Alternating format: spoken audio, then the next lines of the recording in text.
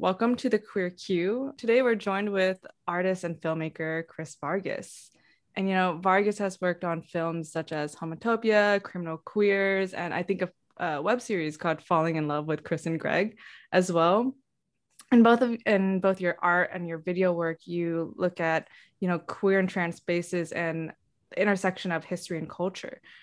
So kind of tell our listeners and tell us, like, what is your inspiration in creating these art pieces, and like, how did your creative journey begin, and how does that intersect with your own queer identity?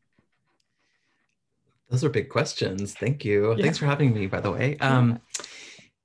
Uh, my inspiration comes from my community, really. I found myself connecting with a lot of artists early on, a lot of interesting people, politically minded people, activists, but who are artists as well. And my inspiration is really them. I think I began to make work because I saw, I'm a late bloomer, I think. I didn't, I've always been creative, but I don't feel like I really started to come into my own until much later, developmentally relative to my peers.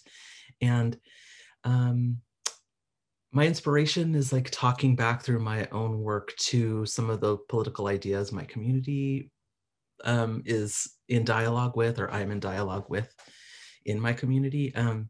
So that really comes from my inspiration. And of course, my community is queer and trans. And um, so that's, you know, inevitably going to show up in my work.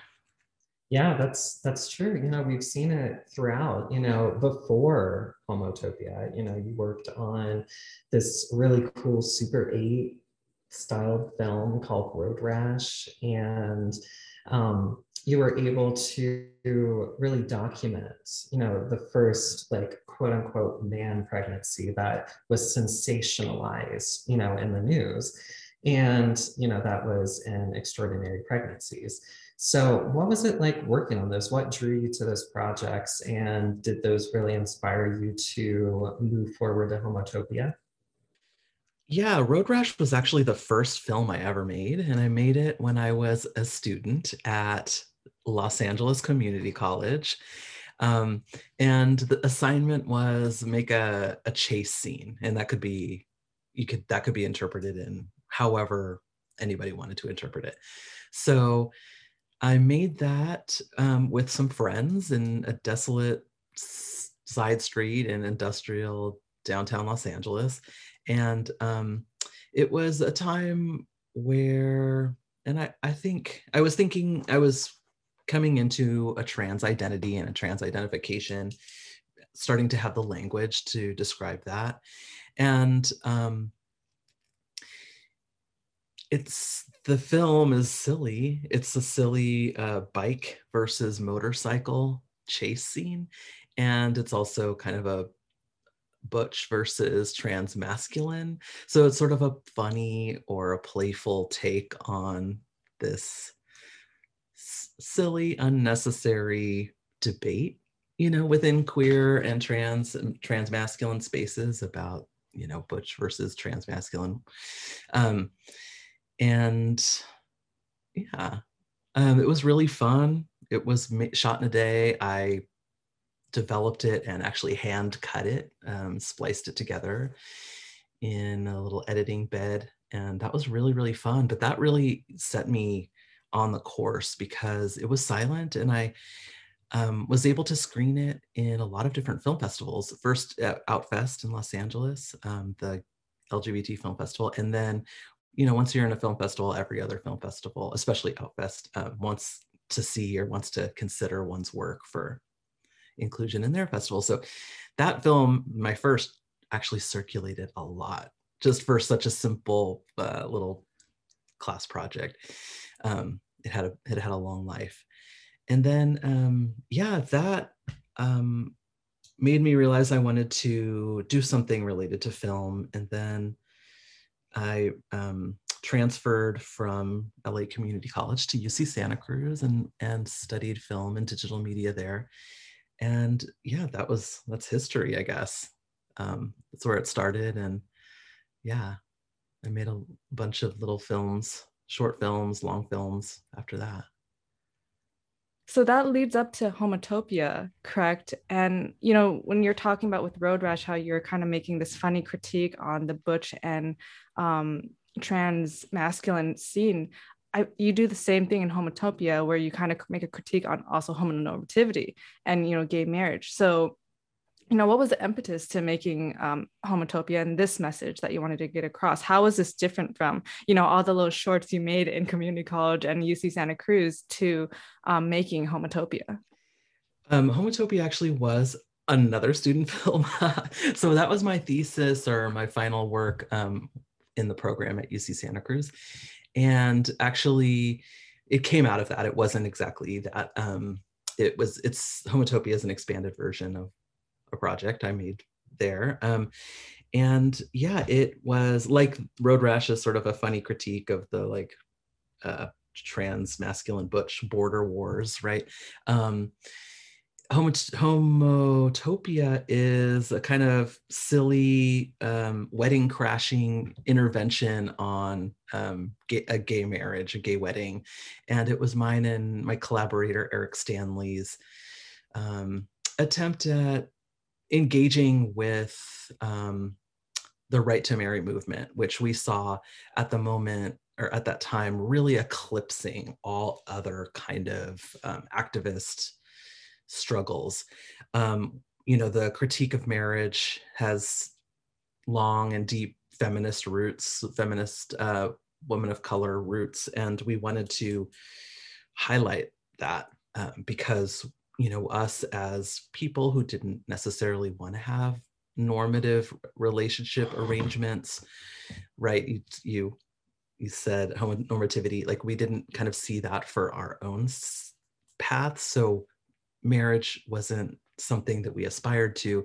Therefore, the rights associated with wouldn't have necessarily been granted to us had we won inclusion. So we wanted to just bring out that critique or that conversation because it just felt missing. Any kind of capitalist critique, any kind of any sort of activism related to trans people, people of color, people who are poor, mentally and physically disabled, like these issues that impact the queer community in a huge way just were like gone with the Right to Marry movement. So it's our modest attempt at intervening, on this fervor that we saw around us. Yeah, I definitely remember that because we had so many intersectional issues that we have to deal with, that we're still dealing with within the queer community, and everything was lumped together under Right to Marriage. And there were so many other abolitionist advocacy efforts that needed to be done. And so in follow-up to Homotopia, you get into Criminal Queers, and you fall, this radical group, but you look at the prison industrial complex, which, when we're talking about abolition and advocacy, it's a huge, huge topic that we see where trans women of color and a lot of queer sex workers, they are just unjustly imprisoned. And so it was such a vital thing to be able to watch, and I think what we would love to know is, what challenges did you come across when you were making Criminal Queers? And do you believe that, the themes and underlying messages that abolition and advocacy that is so well conveyed in Criminal Queers, do you think that that really ties into what's going on in the country today with all of the anti-LGBTQ, especially anti-trans legislature that we have just moving nationwide? Definitely. Thank you for that question. Yeah, so first of all, Criminal Queers, the challenges in making were many. It was really a grassroots, homegrown kind of project. It took us almost 10 years to make, but we did it because, and we did it happily alongside a lot of other projects. So it was not a struggle in that way. It was a really community-based project, really highly collaborative. And yeah, the film itself came out of, activist struggles that Eric and I and our community were involved in.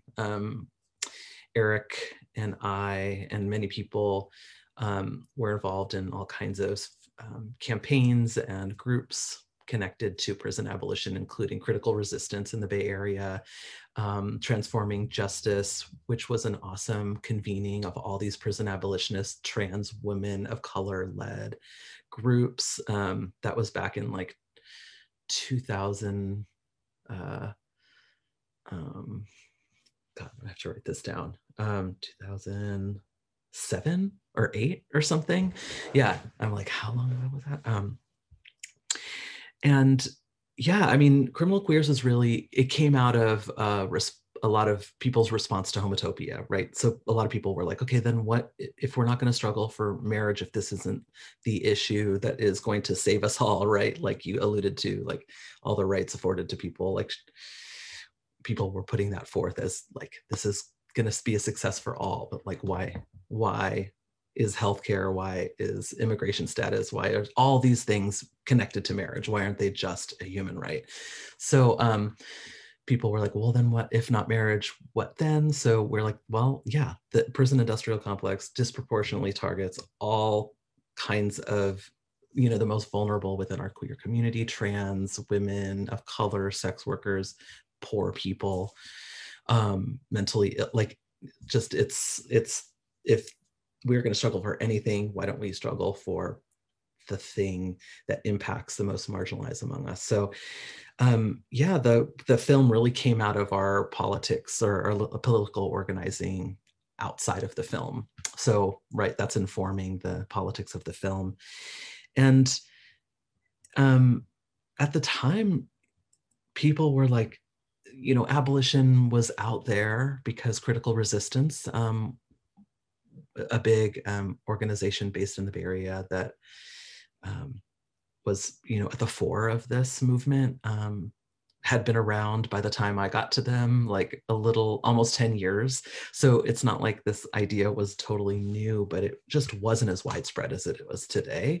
It's so exciting to see these politics really get a bigger platform, and people understanding the impact of our totally broken criminal, I mean, actually it's totally working criminal justice system, and that it's targeting, its racist roots are deep and well documented.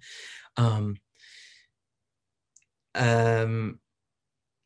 rambling, but it's so great to see that this conversation is getting a lot more visibility.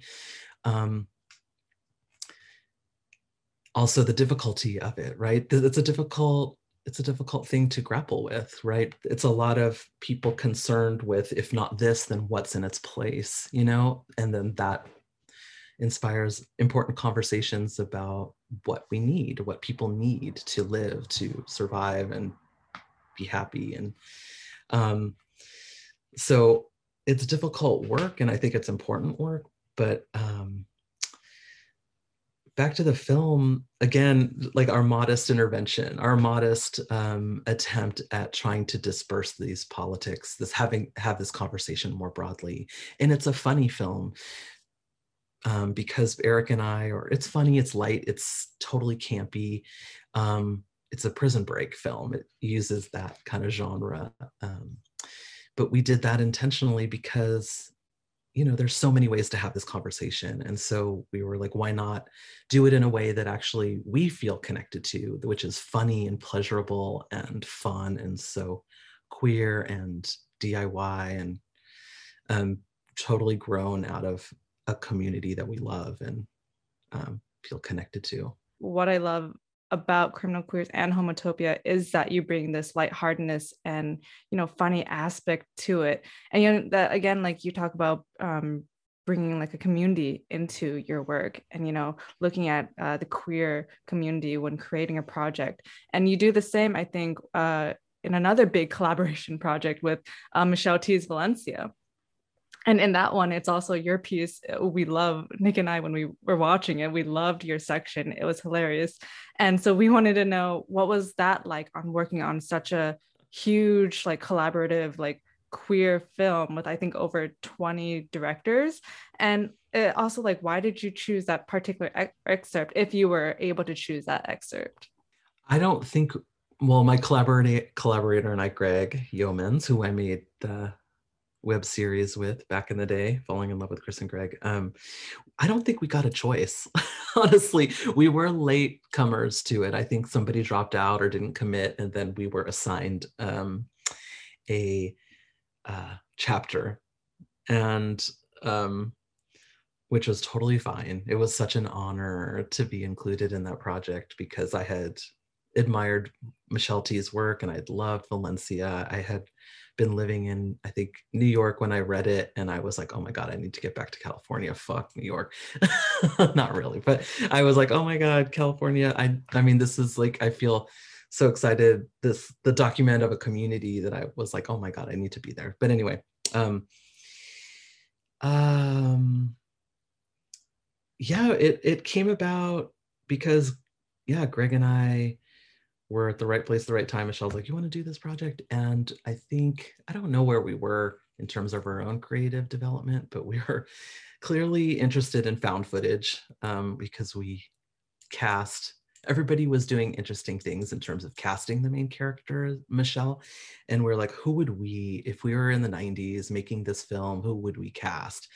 And I think we were like, well, Angelina Jolie, of course, because she had all of these like iconic early like queer roles, like Gia and Foxfire, and just she was iconic in the 90s.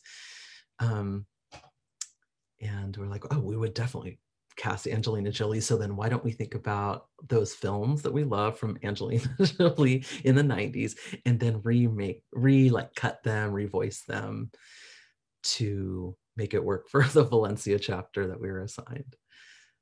Yeah, I personally loved the girl interrupted scene. I thought it was absolutely hilarious, especially with the line, like, you know, I used to date her. Just the reactions were perfect and it just lined up perfectly. It was something that really inspired both of us, actually. You know, we just love the concept so much.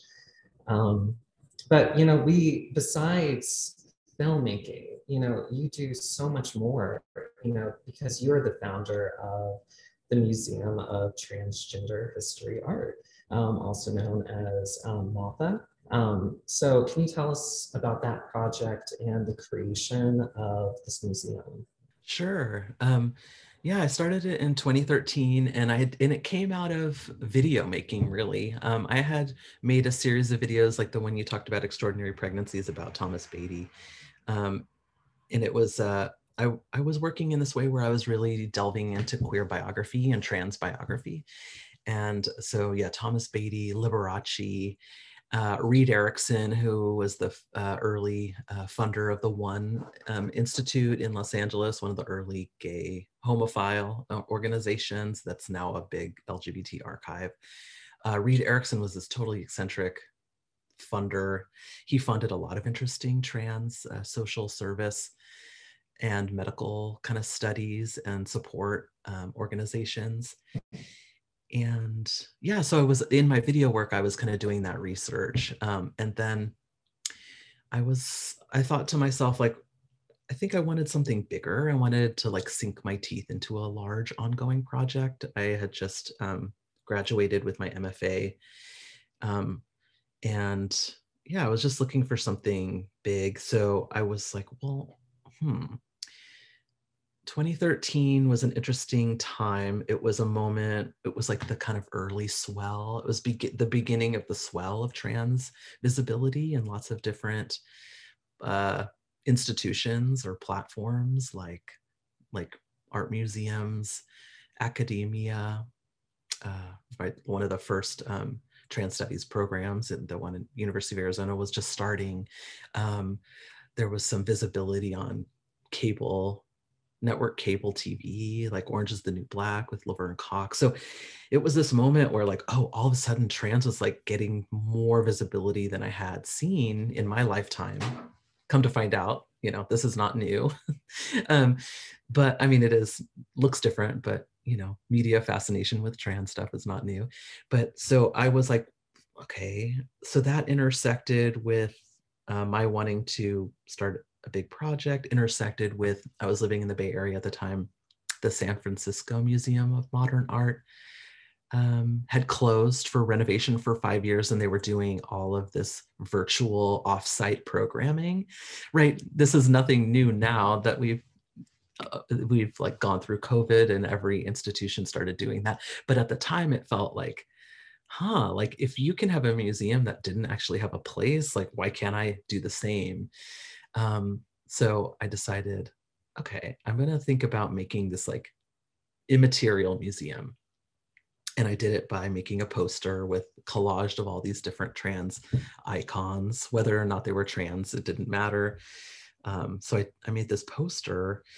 It took a year. It was like a fun kind of cut and paste Photoshop project, but I didn't think I was going to do much besides like just plant the seed of like, this is MOTHA. This is the Museum of Trans History and Art, coming soon, forever. And then put it out there, and then people could imagine what this museum is. And that was more interesting to me, for people to imagine what this place would be rather than to actually make it. But then I was like, okay, I could still have it live in this immaterial state, but then also do projects under it.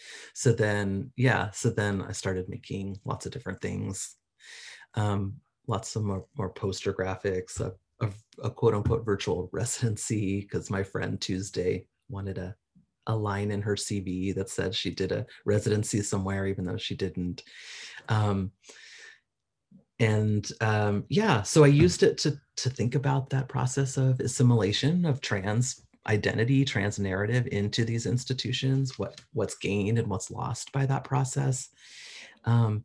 And just to think about what museums do, how they function in terms of granting legitimacy to, you know, historically marginalized groups.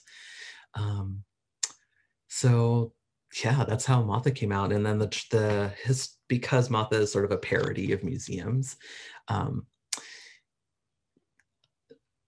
its heart, I saw that the Smithsonian had done this project called The History of the US in 101 Objects, which was inspired by the British Museum's history of 100 objects. So I was like, I'm a museum. I could do that related to trans history, because I'm already thinking about trans history, so why not? And then that's how the exhibitions series, Trans History and 99 Objects, came about. Yeah, I absolutely love that concept, especially of making an immaterial museum. Do you have any more kind of projects or plans or ideas that you would like to share from MOTHA, and any future exhibitions that you want to tease right now with it? Ooh, yeah. Well, I'm done with the exhibitions. Now I'm working on the book. So the original inspiration for that series was the book that the Smithsonian, the British Museum put out. So yeah, now I'm hard at work with that. I have a couple collaborators, some co-editors that are helping me assemble the 99 objects, but it's a mix of contemporary trans art that engages with trans history. It's also includes archival objects that have historical significance and point to very specific things related to trans history. And then there's things that are totally lost to history that have to be fabricated or pointed to in some way. So I'm still in the process of figuring out how those kinds of things are going to be included. But yeah, that book, it's a far off dream, or it's a far off plan, but it's going to ideally its launch will coincide with MOTHA's 10th anniversary in June 2023. So look out for that. Put it in your calendar. Well, we can't wait. I know that we're very much looking forward to it, and we love revisionist history. So if you have to place in some people who would have existed, but unfortunately their history was erased, I say that is the best way to do it, because there's the truth within that. So this is like, as we wrap up, we always like to ask a really fun question. And so we want to know, if you were given an endless supply, of funds, resources, people behind you working, what would you like to create? What kind of art would you like to create that is like a pipeline dream, something that you're not working on currently? Oh, that's such a good question. Well, my first thought was like, I'm just going to take vacations. But then I was like, you know what?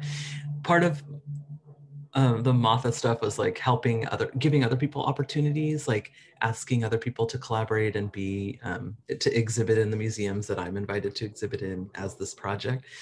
I would find a way to like make a grant and give out money, or give money out for trans artists to go on vacation. Like, I think these kind of material resources are so helpful in the early days of people's career. And I know they were so significant in the early days. Just the little bits of money I got early on was like, whoa, okay, this opens up some possibilities and opens up my imagination. So I think I would give it away. I mean, okay, I would keep some administrative fee, but then I would like look to create some sort of grant. No, I Yeah. love that, especially like, giving back to the community and giving back to the arts. So, as we're finishing, we would like you to let our listeners know where they can find you, where they can support you, how they can help give back to the community, and any final last words you would like to give out to queer and trans artists and individuals in general as your final last message. Okay. Well, you can find me lazily on Instagram, Motha, M_O_, all underscores between the letters Motha, MOTHA, or Chris E. Vargas is across all platforms, though again, I'm lazy, I'm not, or avoidant, but also for my mental health, not very much on these platforms. My website's chrissyvargas.com or motha.net. You can look at past projects, archived projects, buy posters. And my last message would be continue making art. It's really opened up so many important connections and so many different ways of thinking for me, connected me to so many wonderful people. Immersing in my arts community is just the most important thing, especially right now, coming out of isolation for so long, that I would say continue making work. You'll find its place